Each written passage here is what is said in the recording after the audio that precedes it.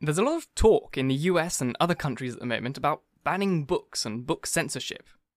This is an absolutely ridiculous notion, and this podcast and YouTube channel is 100% against the idea of book banning. It's an insane thing to do. But if your government is preventing you from accessing certain information through geo-blocking or government censorship, Surfshark VPN is here to help. With their No Borders feature, simply choose from one of their 3,200 plus servers and read whatever you please without any governmental interference. Use the link in the description or episode notes to get Surfshark VPN today for as little as $2.30 per month on a 2-year plan, and read what you please without any censorship or geo-blocking. Have you ever received a call or text from a number that you don't know saying that a package you ordered hasn't been delivered because they need just a little bit more information from you? You don't remember ordering a package, and then start wondering how this scammer got your number. Well, anytime you go online and accept cookies or buy anything online, websites can keep your data and sell it to data brokers who create a digital ID of you. They can sell this digital ID to the highest bidder, and lo and behold, a bunch of scammers get a ton of information about you that you never agreed to give them. Well, with Ecogni, this is no longer an issue. All you need to do is sign up, and Ecogni will use the GDPR and CCPA and other privacy laws to get these companies to remove your data from their networks, protecting you and your data from scammers and anyone else who wants to use your data against you. Use the link in the description or episode notes and get Ecogni today for $6.49 a month on a 1-year plan, and protect your data and digital ID. Hello, and welcome to The Essential Reads. My name is Isaac, and my goal is to bring to you a bunch of classic audiobooks in an easy and accessible way. We are starting Animal Farm by George Orwell today, and I'm so happy to be able to present you this book over the next couple of weeks. It is my favourite book that I've ever read, and I really hope that you enjoy it just as much as I do. If you really want to support the show, you can go to my Shopify store where you can buy all my audiobooks for €5 or $5, whatever you please. It would really support me and help me turn this not just into a passion, but into a job. So, thank you very much. Let's get started. Animal Farm, A Fairy Story by George Orwell. Chapter 1. Mr. Jones of the Manor Farm had locked up the henhouses for the night, but was too drunk to remember to shut the pop-holes. With the ring of light from his lantern dancing from side to side, he lurched across the yard, kicked off his boots at the back door, drew himself a last glass of beer from the barrel in the scullery, and made his way up to bed, where Mrs. Jones was already snoring. As soon as the light in the bedroom went out, there was a stirring and a fluttering all through the farm buildings. Word had gone round during the day that old Major, the prize middle white boar, had had a strange dream on the previous night, and wished to communicate it with the other animals. It had been agreed that they should all meet in the big barn as soon as Mr. Jones was safely out of the way. Old Major, so he was always called, though the name under which he had been exhibited was Wellington Beauty, was so highly regarded on the farm that everyone was quite ready to lose an hour of sleep in order to hear what he had to say. At one end of the big barn, on a sort of raised platform, Major was already ensconced on his bed of straw, under a lantern which hung from a beam. He was 12 years old, and had lately grown rather stout. But he was still a majestic-looking pig, with a wise and benevolent appearance in spite of the fact that his tushes had never been cut. Before long, the other animals began to arrive and make themselves comfortable after their different fashions. First came the 3 dogs, Bluebell, Jessie, and Pincher, and then the pigs, who settled down in the straw immediately in front of the platform. The hens perched themselves on the windowsills. The pigeons fluttered up to the rafters. The sheep and cows lay down behind the pigs and began to chew the cud. The 2 cart horses, Boxer and Clover, came in together, walking very slowly and setting down their vast hairy hooves with great care lest there should be some small animal concealed in the straw. Clover was a stout, motherly mare, approaching middle life, who had never quite got her figure back after her 4th foal. Boxer was an enormous beast, nearly 18 hands high, and as strong as any 2 ordinary horses put together. A white stripe down his nose gave him a somewhat stupid appearance, and in fact he was not of first-rate intelligence, but he was universally respected for his steadiness of character and tremendous power of work. After the horses came Muriel, the white goat, and Benjamin the donkey. Benjamin was the oldest animal on the farm, and the worst-tempered. He seldom talked, and when he did, it was usually to make some cynical remark. For instance, he would say that God had given him a tail to keep the flies off, but they would sooner have had no tail and no flies. Alone among the animals on the farm, he never laughed. If asked why, he would say that he saw nothing to laugh at. Nevertheless, without openly admitting it, he was devoted to Boxer. The two of them usually spent their Sundays together in the small paddock beyond the orchard, grazing side by side and never speaking. The two horses had just lain down when a brood of ducklings, which had lost their mother, filed into the barn, cheeping feebly and wandering from side to side to find some place where they would not be trodden on. Clover made a sort of wall round them with her great forelegs, and the ducklings nestled down inside it and promptly fell asleep. At the last moment, Molly, the foolish, pretty white mare who drew Mr. Jones's trap, came mincing daintily in, chewing at a lump of sugar. She took a place near the front and began flitting her white mane, hoping to draw attention to the red ribbons it was plastered with. Last of all came the cat, who looked round, as usual, for the warmest place, and finally squeezed herself between Boxer and Clover. There she purred contentedly throughout Major's speech, without listening to a word of what he was saying. All the animals were now present except Moses, the tame raven, who slept on a perch behind the back door. When Major saw that they had all made themselves comfortable, and were waiting attentively, he cleared his throat and began. Comrades, you've heard already about the strange dream I had last night. But I will come to the dream later. I have something else to say first. I do not think, comrades, that I shall be with you for many months longer. And before I die, I feel it my duty to pass on to you such wisdom as I have acquired. I've had a long life. I've had much time for thought as I lay alone in my stall, and I think I may say that I understand the nature of life on this earth as well as any animal now living. It is about this I wish to speak to you. Now, comrades, what is the nature of this life of ours? Let us face it, our lives are miserable, laborious, and short. We are born, we are given just so much food as will keep the breath in our bodies, and those of us who are capable of it are forced to work to the last atom of our strength. And the very instant that our usefulness has come to an end, we are slaughtered with hideous cruelty. No animal in England knows the meaning of happiness or leisure after he is a year old. No animal in England is free, and the nature of an animal is misery and slavery. That is the plain truth. But is this simply part of the order of nature?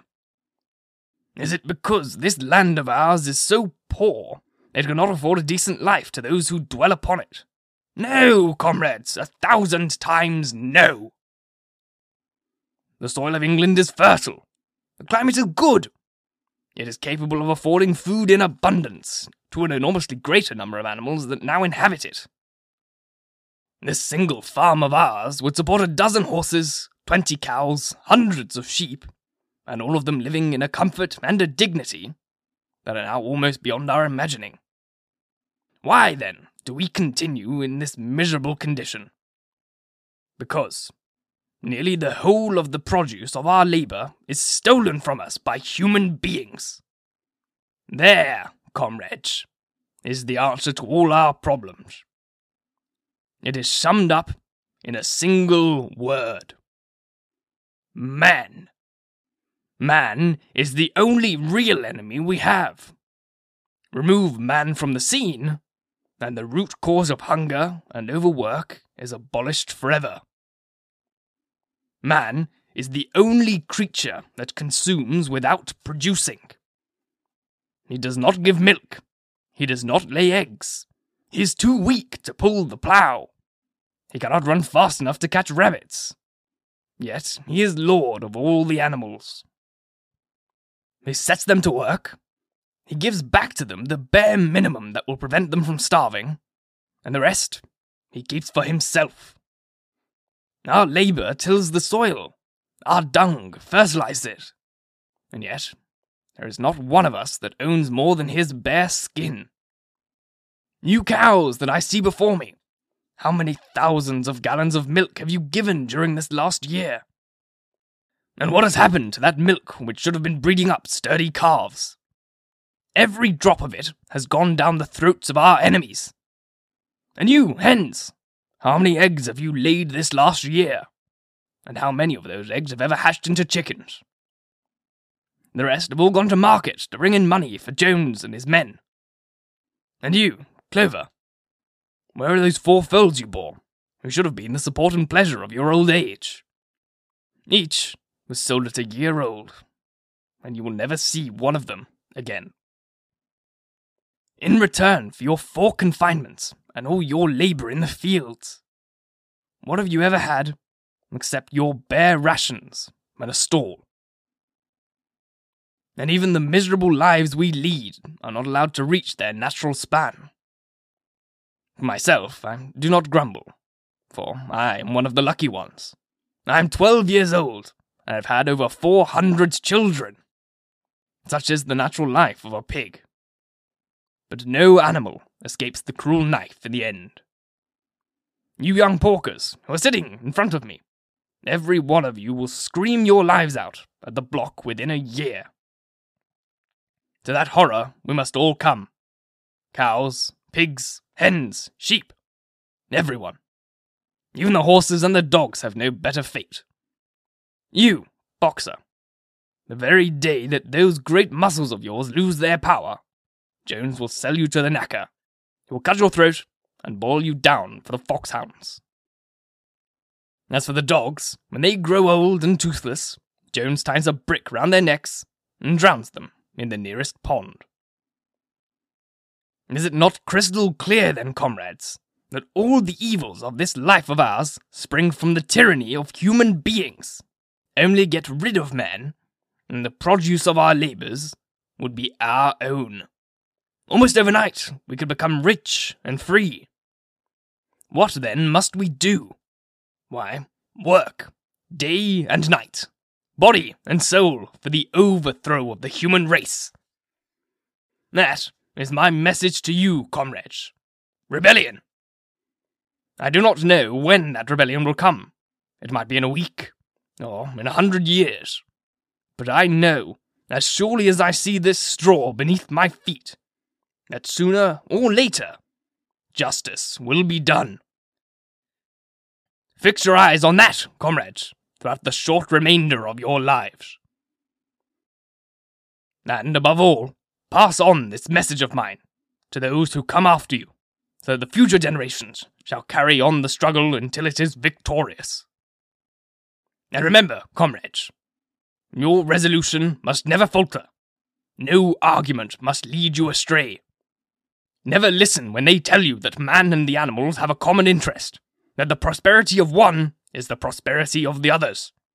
It is all lies. Man serves the interest of no creature except himself. And among us animals, let there be perfect unity, perfect comradeship in the struggle. All men are enemies. All animals are comrades. At this moment, there was a tremendous uproar. While Major was speaking, 4 large rats had crept out of their holes and were sitting on their hind quarters listening to him. The dogs had suddenly caught sight of them, and it was only by a swift dash to their hole that the rats saved their lives. Major raised his trotter for silence. Comrades, he said, there is a point that must be settled. The wild creatures, such as rats and rabbits, are they our friends or our enemies? Let us put it to a vote. I propose this question to the meeting. Are rats comrades? The vote was taken at once, and it was agreed by an overwhelming majority that the rats were comrades. There were only 4 dissentients, the 3 dogs and a cat, who was afterward discovered to have voted on both sides. Old Major continued. I have little more to say. I merely repeat, remember always your duty of enmity towards man and all his ways.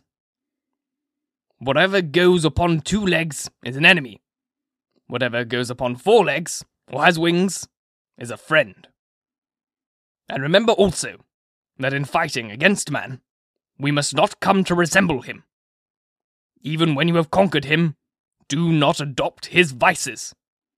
No animal must ever live in a house, or sleep in a bed, or wear clothes, or drink alcohol, or smoke tobacco, or touch money, or engage in trade. All the habits of man are evil, and above all, no animal must ever tyrannize over his own kind. Weak or strong, clever or simple, we are all brothers. No animal must ever kill any other animal. All animals are equal. And now, comrades, I will tell you about my dream of last night. I could not describe that dream to you. It was a dream of the earth, as it will be when man has vanished. But it reminded me of something that I had long forgotten. Many years ago, when I was a little pig, my mother and the other sows used to sing an old song. I wish they knew only the tune and the first 3 words. I had known that tune in my infancy, but it had long since passed out of my mind. Last night, however, it came back to me in my dream. And what is more, the words of the song also came back. Words, I am certain, which were sung by the animals of long ago, and have since been lost to memory for generations. I will sing you that song now, comrades. I am old, and my voice is hoarse, but when I have taught you the tune, you can sing it better for yourselves.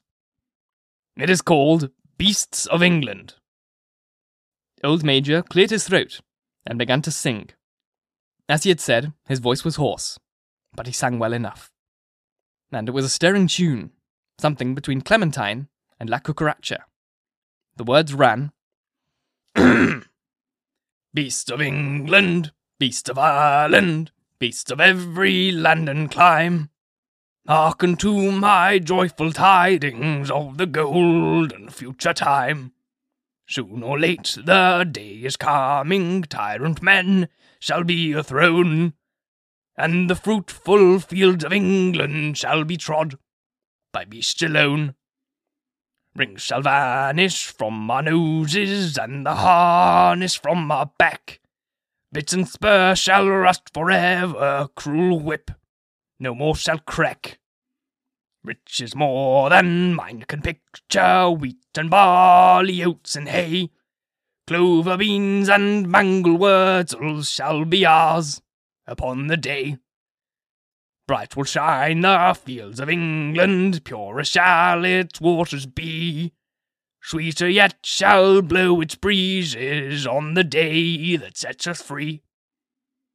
For the day we all must labour, though we die before it breaks. Cows and horses, geese and turkeys, all must toil for freedom's sake.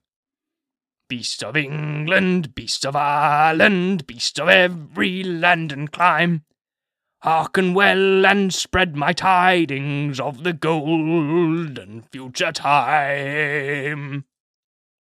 The singing of this song threw the animals into the wildest excitement. Almost before Major had reached the end, they had begun singing it for themselves. Even the stupidest of them had already picked up the tune and a few of the words. And as for the clever ones, such as the pigs and dogs, they had the entire song by heart within a few minutes. And then, after a few preliminary tries, the whole farm burst out into Beasts of England in tremendous unison. The cows lowed it, the dogs whined it, the sheep bleated it, the horses whinnied it, the ducks quacked it. They were so delighted with the song that they sang it right through 5 times in succession, and might have continued singing it all night if they had not been interrupted. Unfortunately, the uproar woke Mr. Jones, who sprang out of bed, making sure that there was a fox in the yard.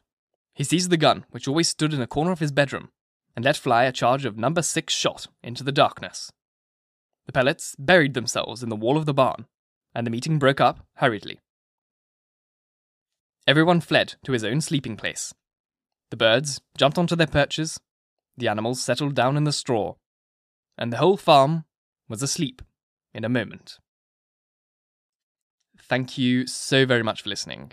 If you enjoyed, please like, comment, share, all that jazz. And if you really enjoyed, please subscribe because there's more to come. And if you're listening on podcast, please leave a review. It really helps get this in front of as many people as possible, and it would really, really, really make my day. Once again, thank you for listening. And until next time, bye-bye.